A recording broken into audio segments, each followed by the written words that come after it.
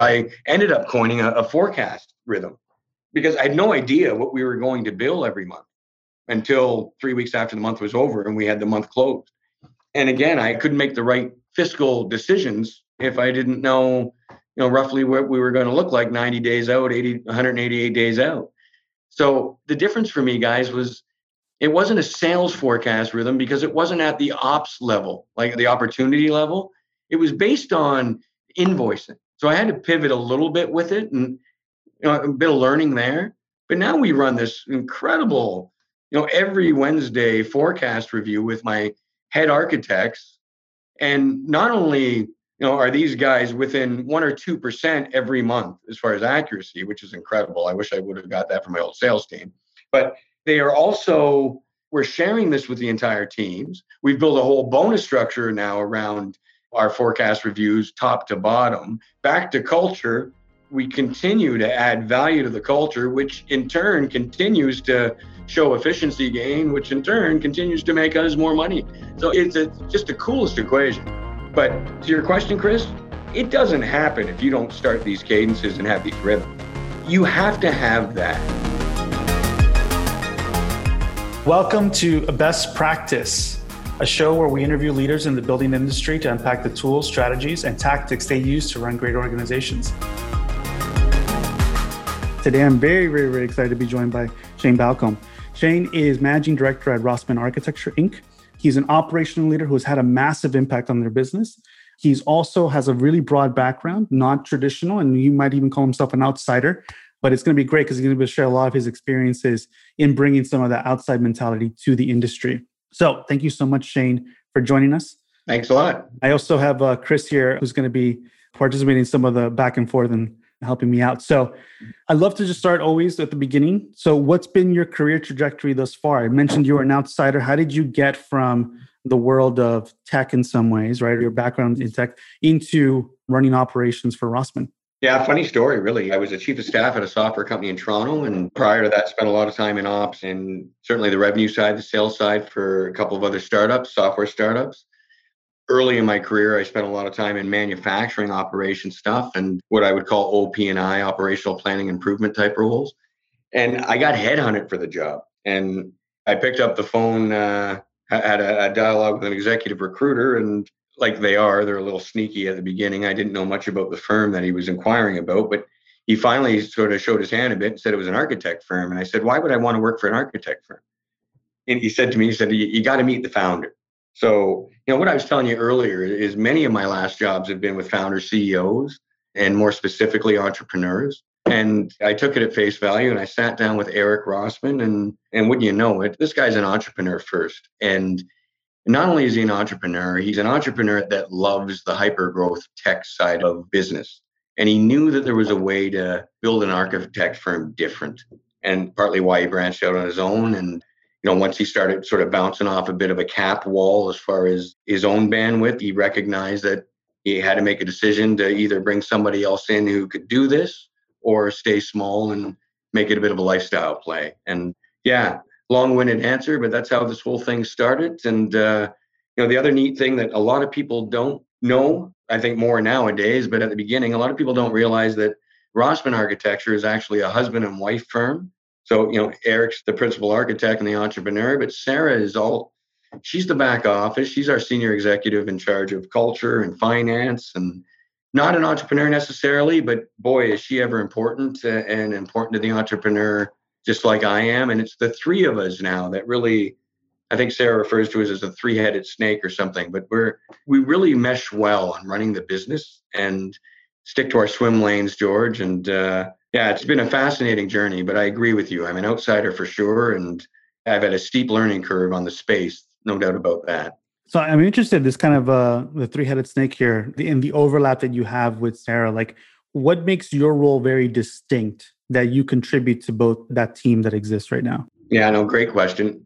So the coolest thing about our relationship, other than the fact that they're just lovely people and the three of us are moral fits, I'd say, I'm older than them and they recognize that I have experience. And unlike a lot of founders, a lot of owners, they don't have an ego that gets in the way of that. So the hats that I constantly wear change from being their MD and running their business to being coaches to them directly, helping mentor them. I'd say both of them. I think I took the job assuming it would be Eric only, but yeah, my relationship, my professional relationship with Sarah is equal and as maybe even more important than my relationship with Eric. I wouldn't have said that at the beginning. It's taken a year of experience to get to that point. But I think the thing that makes us really unique is that ability. We can pivot. And the key to that success, honestly, is around just human respect. There's a lot of respect that goes both ways. And I respect them as my bosses at the end of the day and the owners of the business. And we make decisions because we're very different skill sets collaboratively.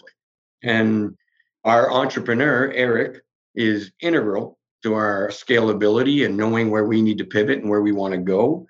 And our execution and the importance of the people certainly weigh heavy on Sarah's side of the house and myself. And obviously, like any business, we have to be fiscally responsible. So, often entrepreneurs don't have that skill set or don't pay attention to it. Often they aren't the best people to hire.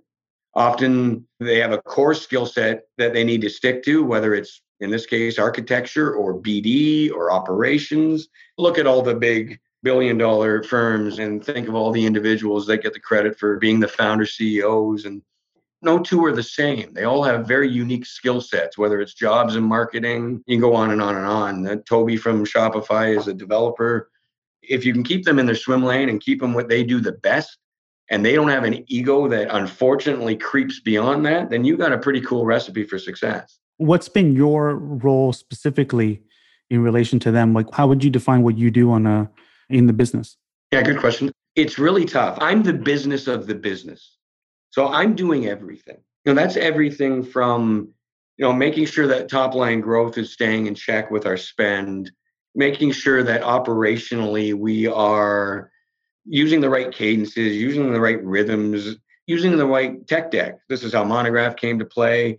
I'm just making sure that, I guess in the end, the best way to sum it up is my client are the people at Rossmann, and that includes the Rossmanns themselves, but I'm responsible for the back office side of the house specifically when it comes to buttoning up efficiencies and making sure our skilled talent can do what they get paid for, which is be architects. So they're not fumbling around with ops or IT or finance or hiring or firing or any of that kind of stuff. We manage all of that. And the coolest indicator in the last 9 months around that, George, honestly, is we've tripled our revenue and we haven't even doubled our spend. And it's basically because we've just streamlined this relationship. And again, can't say enough about the brilliance of Eric recognizing this. I remember him literally drawing this concept on the back of a napkin over our second or third meeting, having lunch. And he told me very explicitly exactly how he saw this happening. And I drank the Kool-Aid that day. And I said, I think I'm pretty interested in this. I think I can execute on this. And so far, we've been cooking with gas, that's for sure.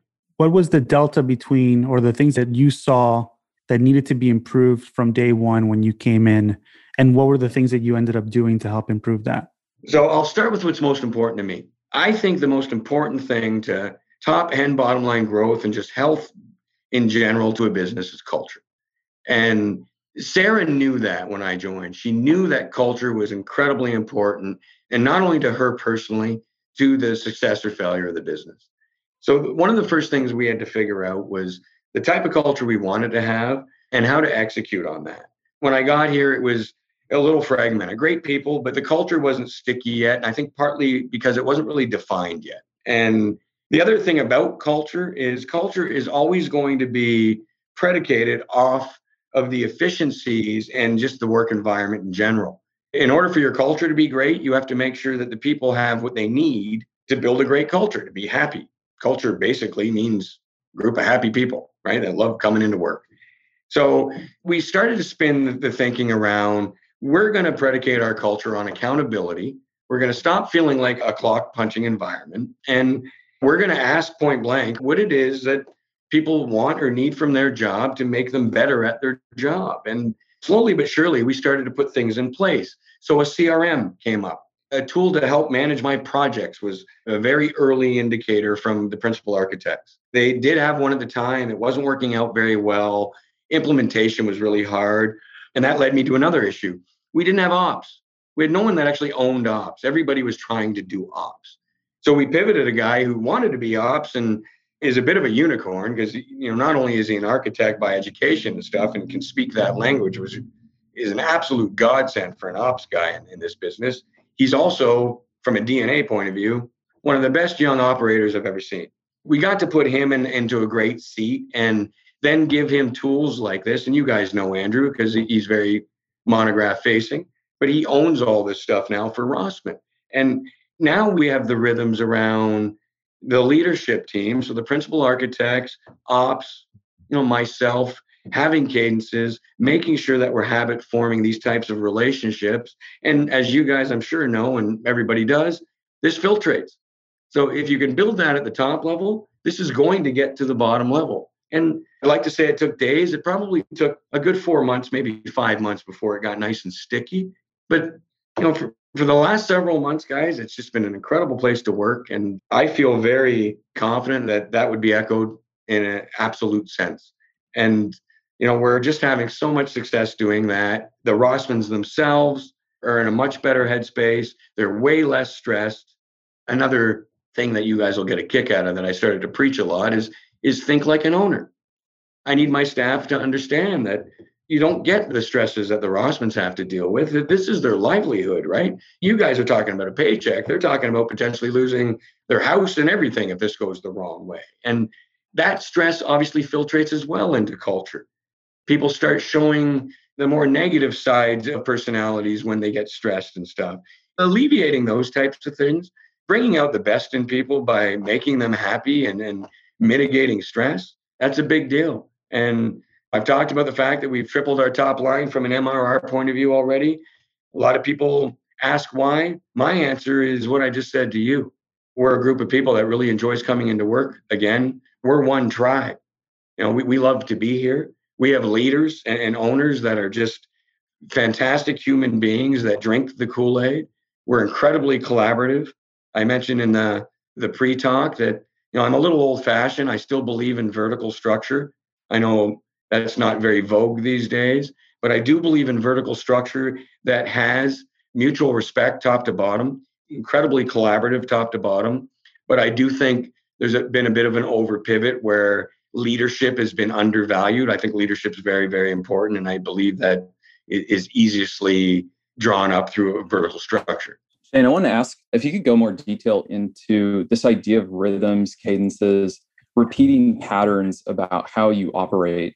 You mentioned before the talk that even just starting to implement them is most of the work at the beginning. If you could just go into more detail maybe about examples of cadences, what it looks like, stuff like that. Yeah, so for me at the beginning, my very first cadence, and you'll laugh about this because it seems so fundamental, was one-on-ones.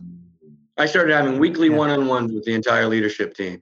And part of it too is I'm a big fan of the first 90 days. I don't know if you've ever read that book, but I really wanted to build the right relationships early on. And it was funny because I'm getting sized up too, obviously. And a lot of these people have been here for a long time at this stage. And what I was really trying to accomplish, and it's one of these things that you don't get from the other end until it's kind of a hindsight thing. But I was just trying to build some rapport, trying to build some connection with the staff and get into a good rhythm where they knew every Wednesday at 9:00, we were going to go for a walk. We were going to have a talk. That was my very first cadence, which obviously is still sticky today. It eventually pivots into more of a work cadence where we're talking about very specific things to their responsibilities and their need for collaboration. The next big one was around what I call project management. And this was where Monograph showed up. It was my very first, I'll call it, big decision after joining. And it's because I couldn't talk to a principal architect that could talk to me about all the projects that they were responsible for. And the biggest reason why is, as you guys know, in an architect rhythm, things kind of start and stop. So it's pretty easy if you're managing 40 projects, for example, that 25 of them may not be active. And if they're not active, they're kind of out of sight, out of mind. And the challenge there is I can't run the right proactive business and make the right strategic decisions if I'm only getting reactive stimulus. And obviously this goes upstream to Sarah and Eric as well. So by getting Monograph in play and then starting what I called, first off, was regular project review meetings. So every Friday there'd be a sit down with a project review. I've since handed that off to Andrew. Ops deals with it now, so it's a lovely cadence. But then the other one was what I ended up coining a forecast rhythm, because I had no idea what we were going to bill every month until 3 weeks after the month was over and we had the month closed. And again, I couldn't make the right fiscal decisions if I didn't know, roughly what we were going to look like 90 days out, 188 days out. So the difference for me, guys, was it wasn't a sales forecast rhythm because it wasn't at the ops level, like the opportunity level. It was based on invoicing. So I had to pivot a little bit with it, and a bit of learning there. But now we run this incredible, every Wednesday forecast review with my head architects. And not only, are these guys within 1 or 2% every month as far as accuracy, which is incredible. I wish I would have got that from my old sales team. But they are also, we're sharing this with the entire teams. We've built a whole bonus structure now around our forecast reviews, top to bottom. Back to culture, we continue to add value to the culture, which in turn continues to show efficiency gain, which in turn continues to make us more money. So it's just the coolest equation. But to your question, Chris, it doesn't happen if you don't start these cadences and have these rhythms. You have to have that. And Eric Rossman asked me one day, a few months ago, he goes, "What did you do? How did you do this?" And I said, "I wish I could tell you I'm really, really smart, but I'm not. I'm just really, really good at doing the same shit over and over and over again." And that's really my secret sauce. I'm great at that. I'm great at staying consistent. I'm great at just running the cycles. And I really believe, I think people worry that that's going to annoy staff. I think it's the total opposite. I think they love it. I think they love knowing what's going on. I think they recognize how much more efficient it makes them. I know all my next layer, my leadership team, all of them are running regular weekly one-on-one cadences now. They're running regular team stand-up meetings. And this stuff didn't exist before I got here. And these are all the reasons why we're just crushing it right now as a team. How does this seems like you're also fostering a culture of transparency within the team as well. What does that end up looking like? How in the weeds do you get into the forecasting side? And is it with all team members? Is it just project managers that are mostly aware of the financial side? How Everybody. does that play? Everybody.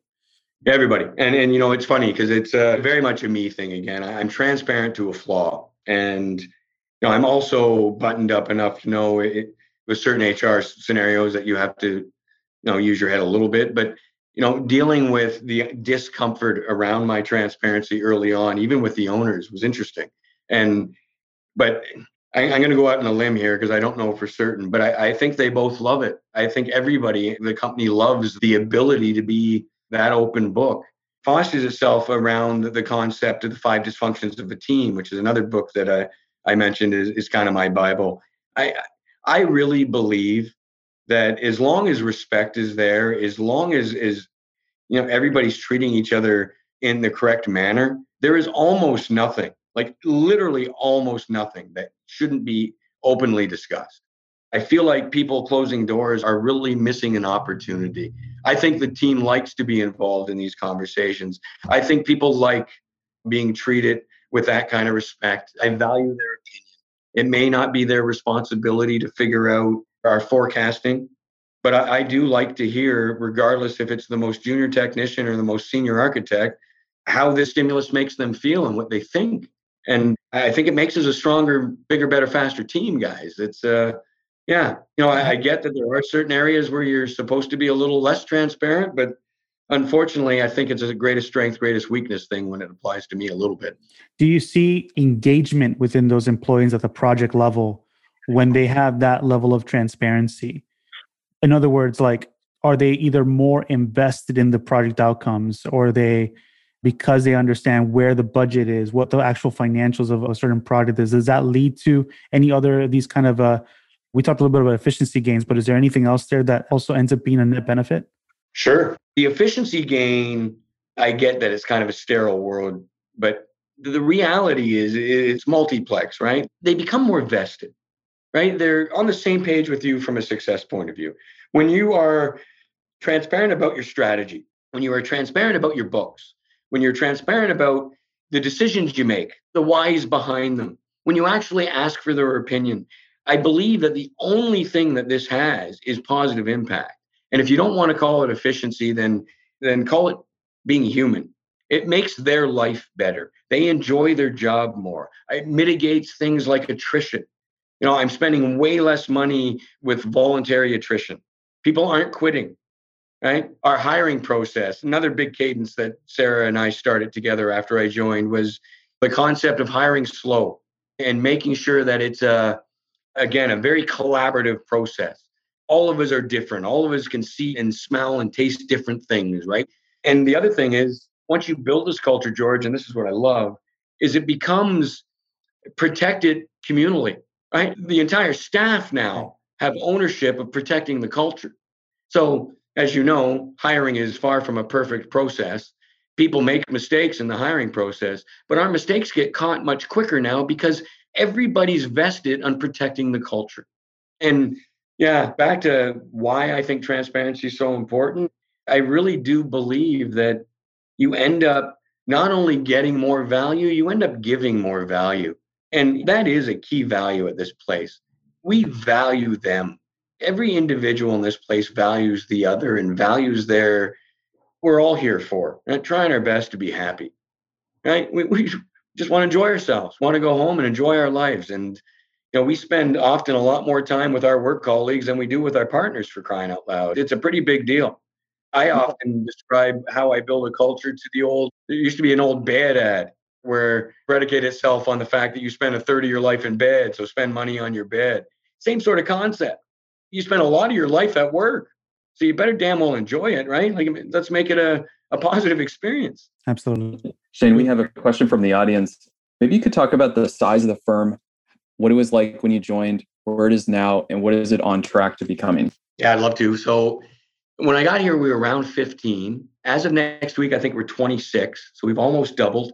We have about 6 open recs, and we have a forecast right now of around a hire a month for the next 18 months, potentially. Obviously, we're keeping a close eye on the top line growth and how it's paralleling that, Chris, and with our existing staff, making sure that we're not putting anybody in an overcapacity point of view. But I see the trajectory right now to well over 40 within the next 2 years.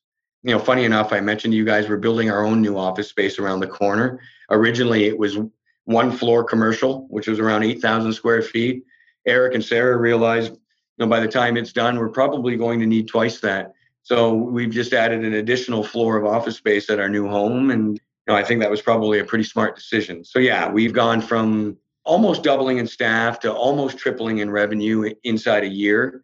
And our forecast right now is more of the same for the next. Right now, when I look at my 1, 2, 3 year lens, so far there's no real risk on that slowing down. I want to take a minute to step back a little bit and talk a little bit about like the relationship between cadences and ultimately the impact that you've had in helping to triple revenue basically for this year.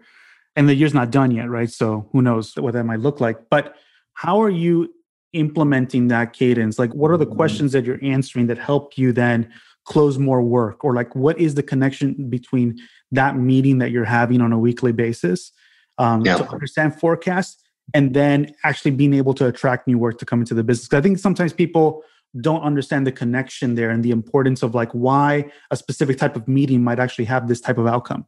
Yeah, well, it's funny too, George, because it's very different than I think what me and Eric Rossman specifically thought at the beginning. So Eric is responsible for our top line growth. Eric's relationships and how respected Eric is by our existing client base has been the biggest reason why the revenue's been there to support the process change.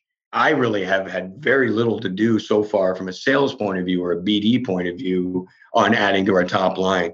Some minor things for sure, and I'm guessing Eric and Sarah will give me more credit than I deserve on that. But the truth of the matter is Eric gets an immense amount of credit for the relationships and just the public opinion on him and what he does and what he does well. Where I've made it doable is I've cleaned up our ability to deliver. So that money was always sitting there. We couldn't go after it because we felt like we didn't have capacity.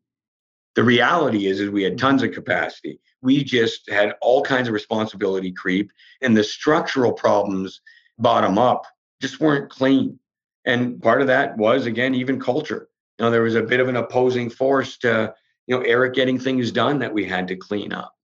But once I tidied it up with the rhythms, once we took the squiggly lines that I was talking to you about and made them erect, kept them in their swim lanes, so the sky was the limit. And not only did we just come off a 3x month, but we did it with zero bandwidth issues. Like, in fact, we have more capacity. And the biggest reason why is we've just got everybody adding the value where their core skill set is. They're in their swim lane. We spent a bit of money on support. Funny enough, that was a challenging conversation at the beginning when I got here, is spending money on non-billable seemed to be counterintuitive to an architect firm philosophy. But, we spent a bit of money on, I think out of the first 4 hires, 3 of them were non-billable. And we tidied that up. And we moved a big billable resource into a non-billable function, the director of ops. Pretty scary concept. But it didn't take long for these changes really to get sticky and show the change in horsepower. Once we started, I think part of it probably was comfort for Eric. Once he got comfortable that we could handle more and he didn't think that his people were overworked, he started shaking the trees and work started coming in. Another big thing I did, guys, and part of it's through Monograph and even this cadence right now, is I got way more aggressive with some of the social media side. I started posting every time we hired somebody. I started, posting a lot of Monograph stuff. I found you guys because I paid attention to a LinkedIn feed and watched one of these, George. It resonated with me. You felt like thought leaders, and it led me down the path to end up becoming a Monograph client. So those things, I think, they're nuances. I don't think people get the importance of them because they're subtle. But, every day I was doing stuff like that for the first 3, 4, 5 months. And slowly but surely, the funny thing for us, I know, we're Canadian. We sit on the other side of the river in the Quebec side in the Ottawa region. And most Ottawa developers didn't know anything about us. And 60% of our business was done on the Ontario side and Ottawa side. So it's been pretty cool, just the fact that people are starting to notice us even outside a region. Like, we're starting to get some pretty interesting inquiries, and that includes from our competitive landscape. And the neat thing from, again, Sarah and Eric's point of view is transparency also reflects when it comes to this. I have no problem at all sharing with all my competitors what we're doing, because I love that we're being thought leaders. I love that Eric is an entrepreneur and leads with that kind of a spin. I love the way we have Sarah and how important Sarah fits with how we run the executive. And I know that we're going to continue to innovate for many, many moons to come and always be thought leaders for our space. And it would make me really happy if some of my regional competitors realize that they should get on the phone and start using Monograph. I think that'd be a good thing, because I do think that it's a bit of a late adopter space, and bringing a guy from an early adopter space into a late adopter space is kind of cool, isn't it? It was a pretty genius move by the Rossmans. And I love the fact I'm the guy reaping the rewards from it, but what a cool play. And that's where it all started, right? I think a lot of your strategies also come from the tech world in some way, where there's transparency. There's no shortage of marketers or salespeople trying to give away their secrets. And there's this kind of thinking around how it's beneficial for them because they have to level up, right? There's this kind of, your main competitor is yourself in some way, and how you can grow and be better. And having a good competitive landscape helps you just perform at a higher level. Have you seen anything from conversations that you've been having with people in the region of what you're doing at Rossmann? Has that had any kind of impact on the way they're thinking about operations in general? Yeah, I think so. Some of this is sort of third hand. I know Eric's getting some feedback about hiring me from some of his colleagues, some of our competitors. I know people have inquired about how it's going. And obviously the feedback right now is pretty 5-star. Even through LinkedIn again and stuff, just based on who's following us and who's making comments now. Back to the transparency and the efficiency gains, we've also gotten to the point now where Sarah herself has a lot more bandwidth to be a lot more proactive. She just recently got us in bed with a really cool company called Pivot and Edge. And typically they're very supportive in a software startup Series A type of a company. So, I think an architect firm is pretty unique to them as well, but we've kicked off with them. It's more in the recruiting realm, but it's very fashion forward, I think, as far as how, many architects think about recruiting. And these types of things certainly are happening more and more. We're getting, we've had two very interesting new BD presentations this week with some of the bigger builders in region. And they seem to have gone really well. People seem to be pretty interested in us and certainly like what we're selling, like what we're spinning. And, back to culture, that applies to clients as well, right? It applies to the people we hire. It applies to the vendors we decide to use. Like, we really make that an absolute sort of premise. So we're pretty selective, even though we're growing the way we are. We're not getting out of our swim lane at all. We're not deviating from our strategy. We're not doing a lot of things that typically entrepreneurs like to do. And again, hats off to Eric, because I know it's hard on him because he is an entrepreneur. It's tough for him not to do the shiny object pivot. And as you guys probably know, entrepreneurs are usually miles down the field when it comes to most people. And him staying in line with what we're doing and what's working is great. Another big line you hear me say to people constantly here that comes from a good friend of mine, Julian LeBlanc, is be where your feet are. Right? I love to really sink that home with the team constantly. Be where your feet are. And our feet are in a really cool spot right now. There's zero reason for us to want to be anywhere else. But human beings still need reminders. And back to rhythms and cadences, another big reason why they're a necessity. They're great reminders. If you're running these things regular enough, people can't get too many days down the wrong side of the stream because you can reel them in so quick, right? Yeah. No, it's very, very important stuff. And again, I wish I could talk about being a genius, but the reality is everything I do is pretty basic stuff. I just execute well on it.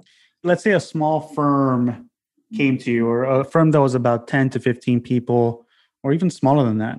And they came to you and they asked, Shane, what could I do today that could have a massive impact on my business?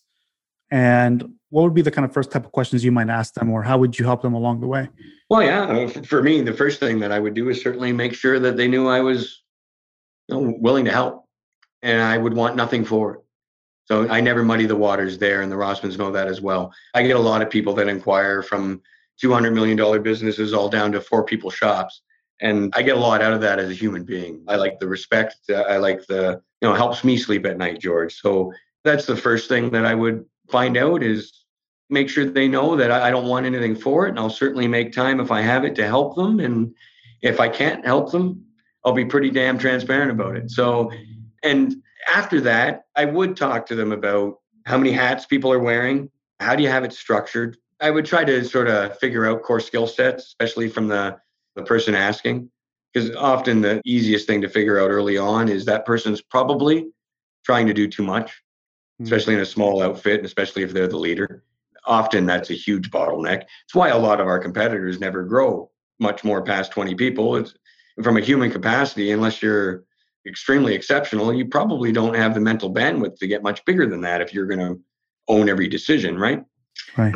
So, yeah, I don't know if I've really answered the question, but I think the biggest answer to that question is I would certainly make time and help if I could. And usually in small outfits, a lot of it is around structure. A lot of it is around rhythms. I have a great friend who owns a much larger firm with different challenges. But the one thing that's fascinating, the one thing that's very similar still, is that person has way too much and is exceptional and has incredible bandwidth and is just a remarkable human being. But in order for her to get to the next level, she has to start putting some people around her that she can delegate at a very senior level, right? So it's pretty interesting stuff. And same thing. I don't know if I'm smart enough to help a person like that, but if they ask for my help, I'll certainly try my best. And yeah, I get a lot of satisfaction out of it. And it's why I've been asked many times why I don't consult or why I'm not a coach. No chance I could ever do it. No skin in the game for me. I need the kind of connection that I have with Sarah and Eric Rossman, the kind of connection I had with Jens Kartstoff when I worked overseas, and Grant Coleman, and Jason Cottrell. It's very important to me that I have that kind of feeling with the people I work for and with. And the debate going on because of COVID now about remote work and in-office work. And, I know it's very subjective, but I think you lose a lot from a guy like me anyhow if I'm remote. I think a big part of my value is very organic. Yeah, that's cool to hear. I think it's a couple of topics that I'd like to dive into real quick before we open it up for Q&A. is you mentioned bonus structure. And I'm sure that people ears might have been ringing when they heard that, because that might be somewhat foreign. How does it work? Maybe to unpack that for us. Like, what does a bonus structure mean within an architecture firm? Well, it's pretty funny, right? Because again, I'm from a software background where, especially on the sales side, this stuff's all built into software startups. And software startups are often heavily capitalized. And it's not necessarily about even running in the black, right? Often they run in the red because it's about hyper growth and exit values and stuff like that. And a lot of the incentive to staff, not just sales, is usually around target hitting and incentivizing the target hitting with some sort of what's in it for me. So I got Sarah in line with the idea of I'd like to try something like that here. And we have a bonus structure at Rossmann that, according to many of the more senior people that work here, they've never seen before in an architect firm, that applies to the entire staff, whether it's admin, back office staff, IT, principal architect, doesn't matter.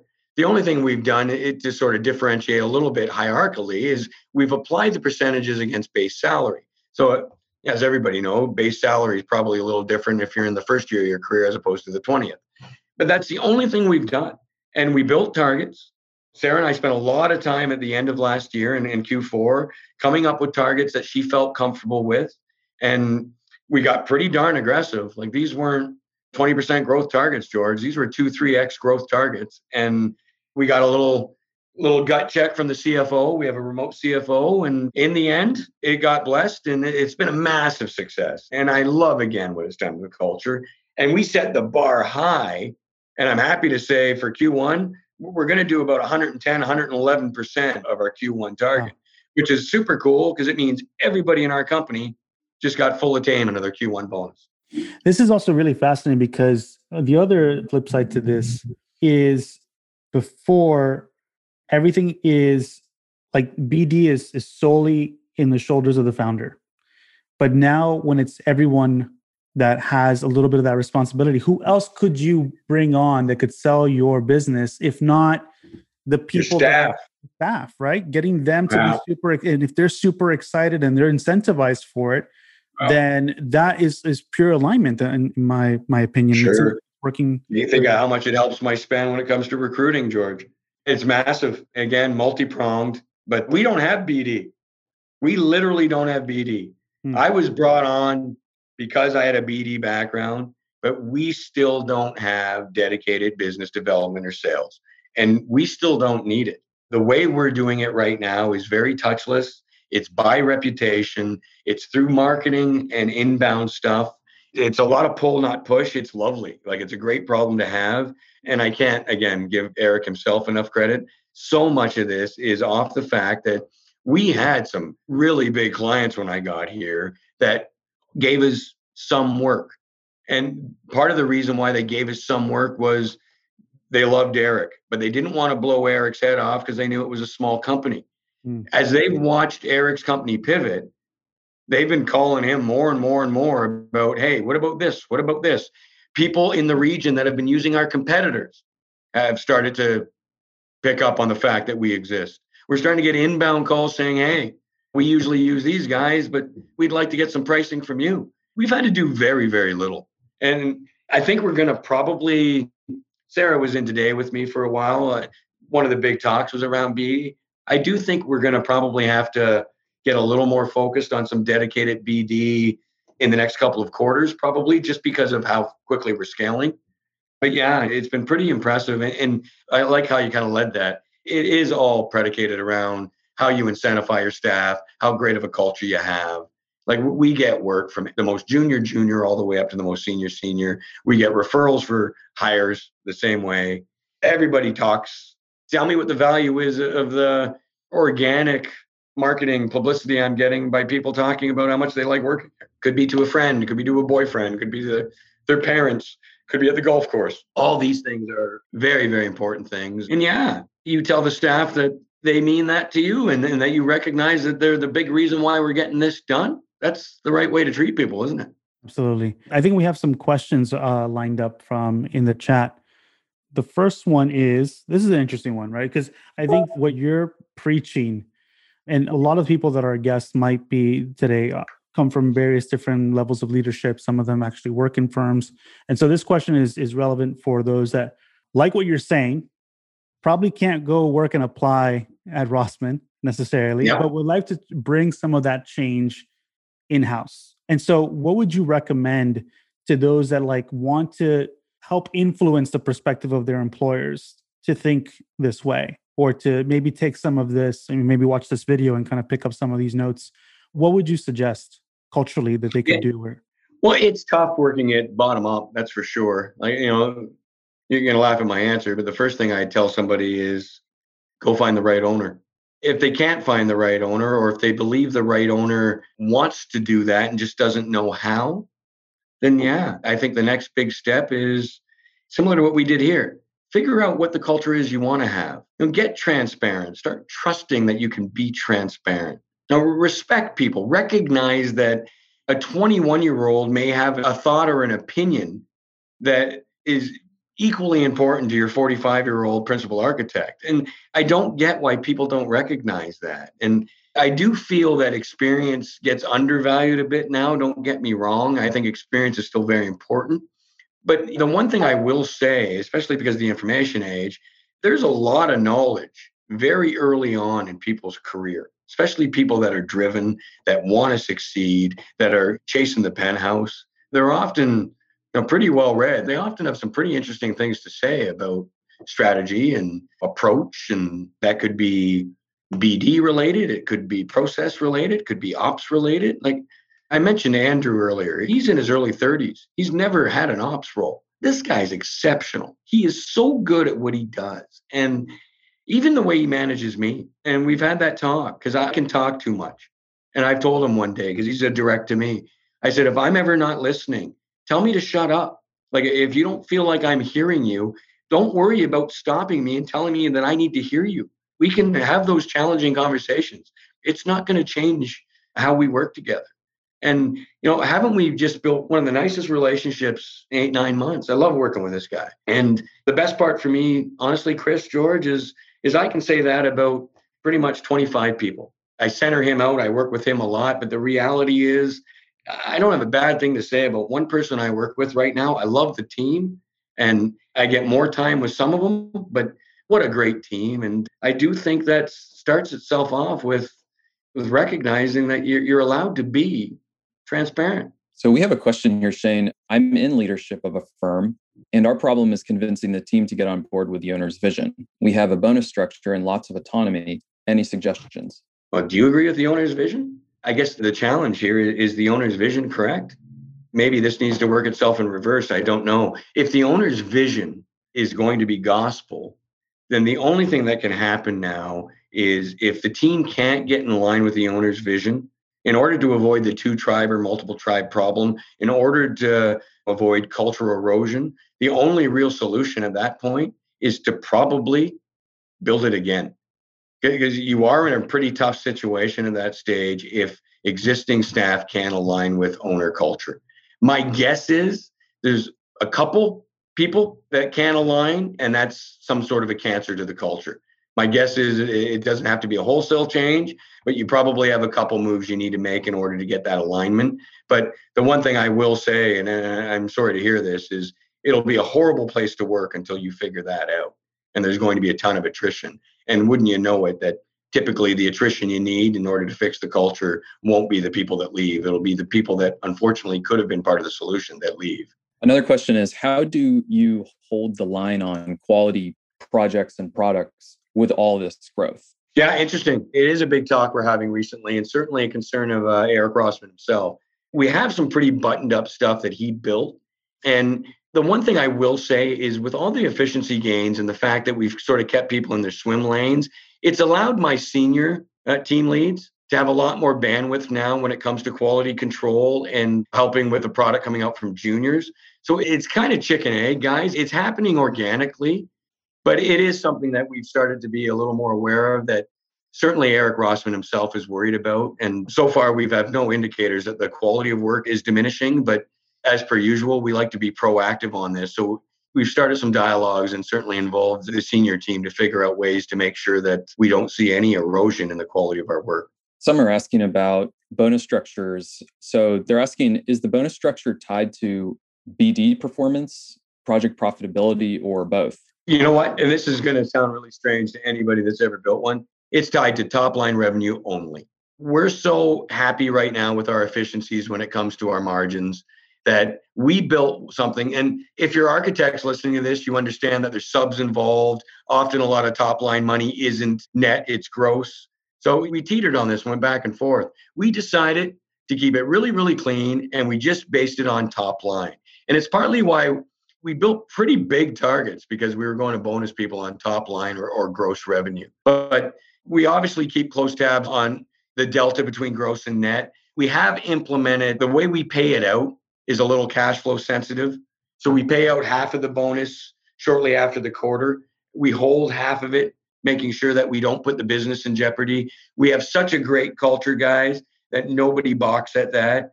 And they understand that we're doing it because we're actually trying to maintain the responsibility of, at the end of the day, the people that we employ. So yeah, that's how we ended up structuring it. And it's very unique. I've never seen one quite like this. Shane, before we started the talk here, we were talking privately about how you use your foresight into future revenue to turn what might, in certain cases, be a loss into actually an internal win. Can you talk about that again? Yeah, sure. That was very specific to Monograph, and I use Salesforce for my sales CRM. But one of the things I hated when I got here is that Eric and Sarah couldn't make the right business decisions because they didn't have the data to strategically guide the ship on a proactive level.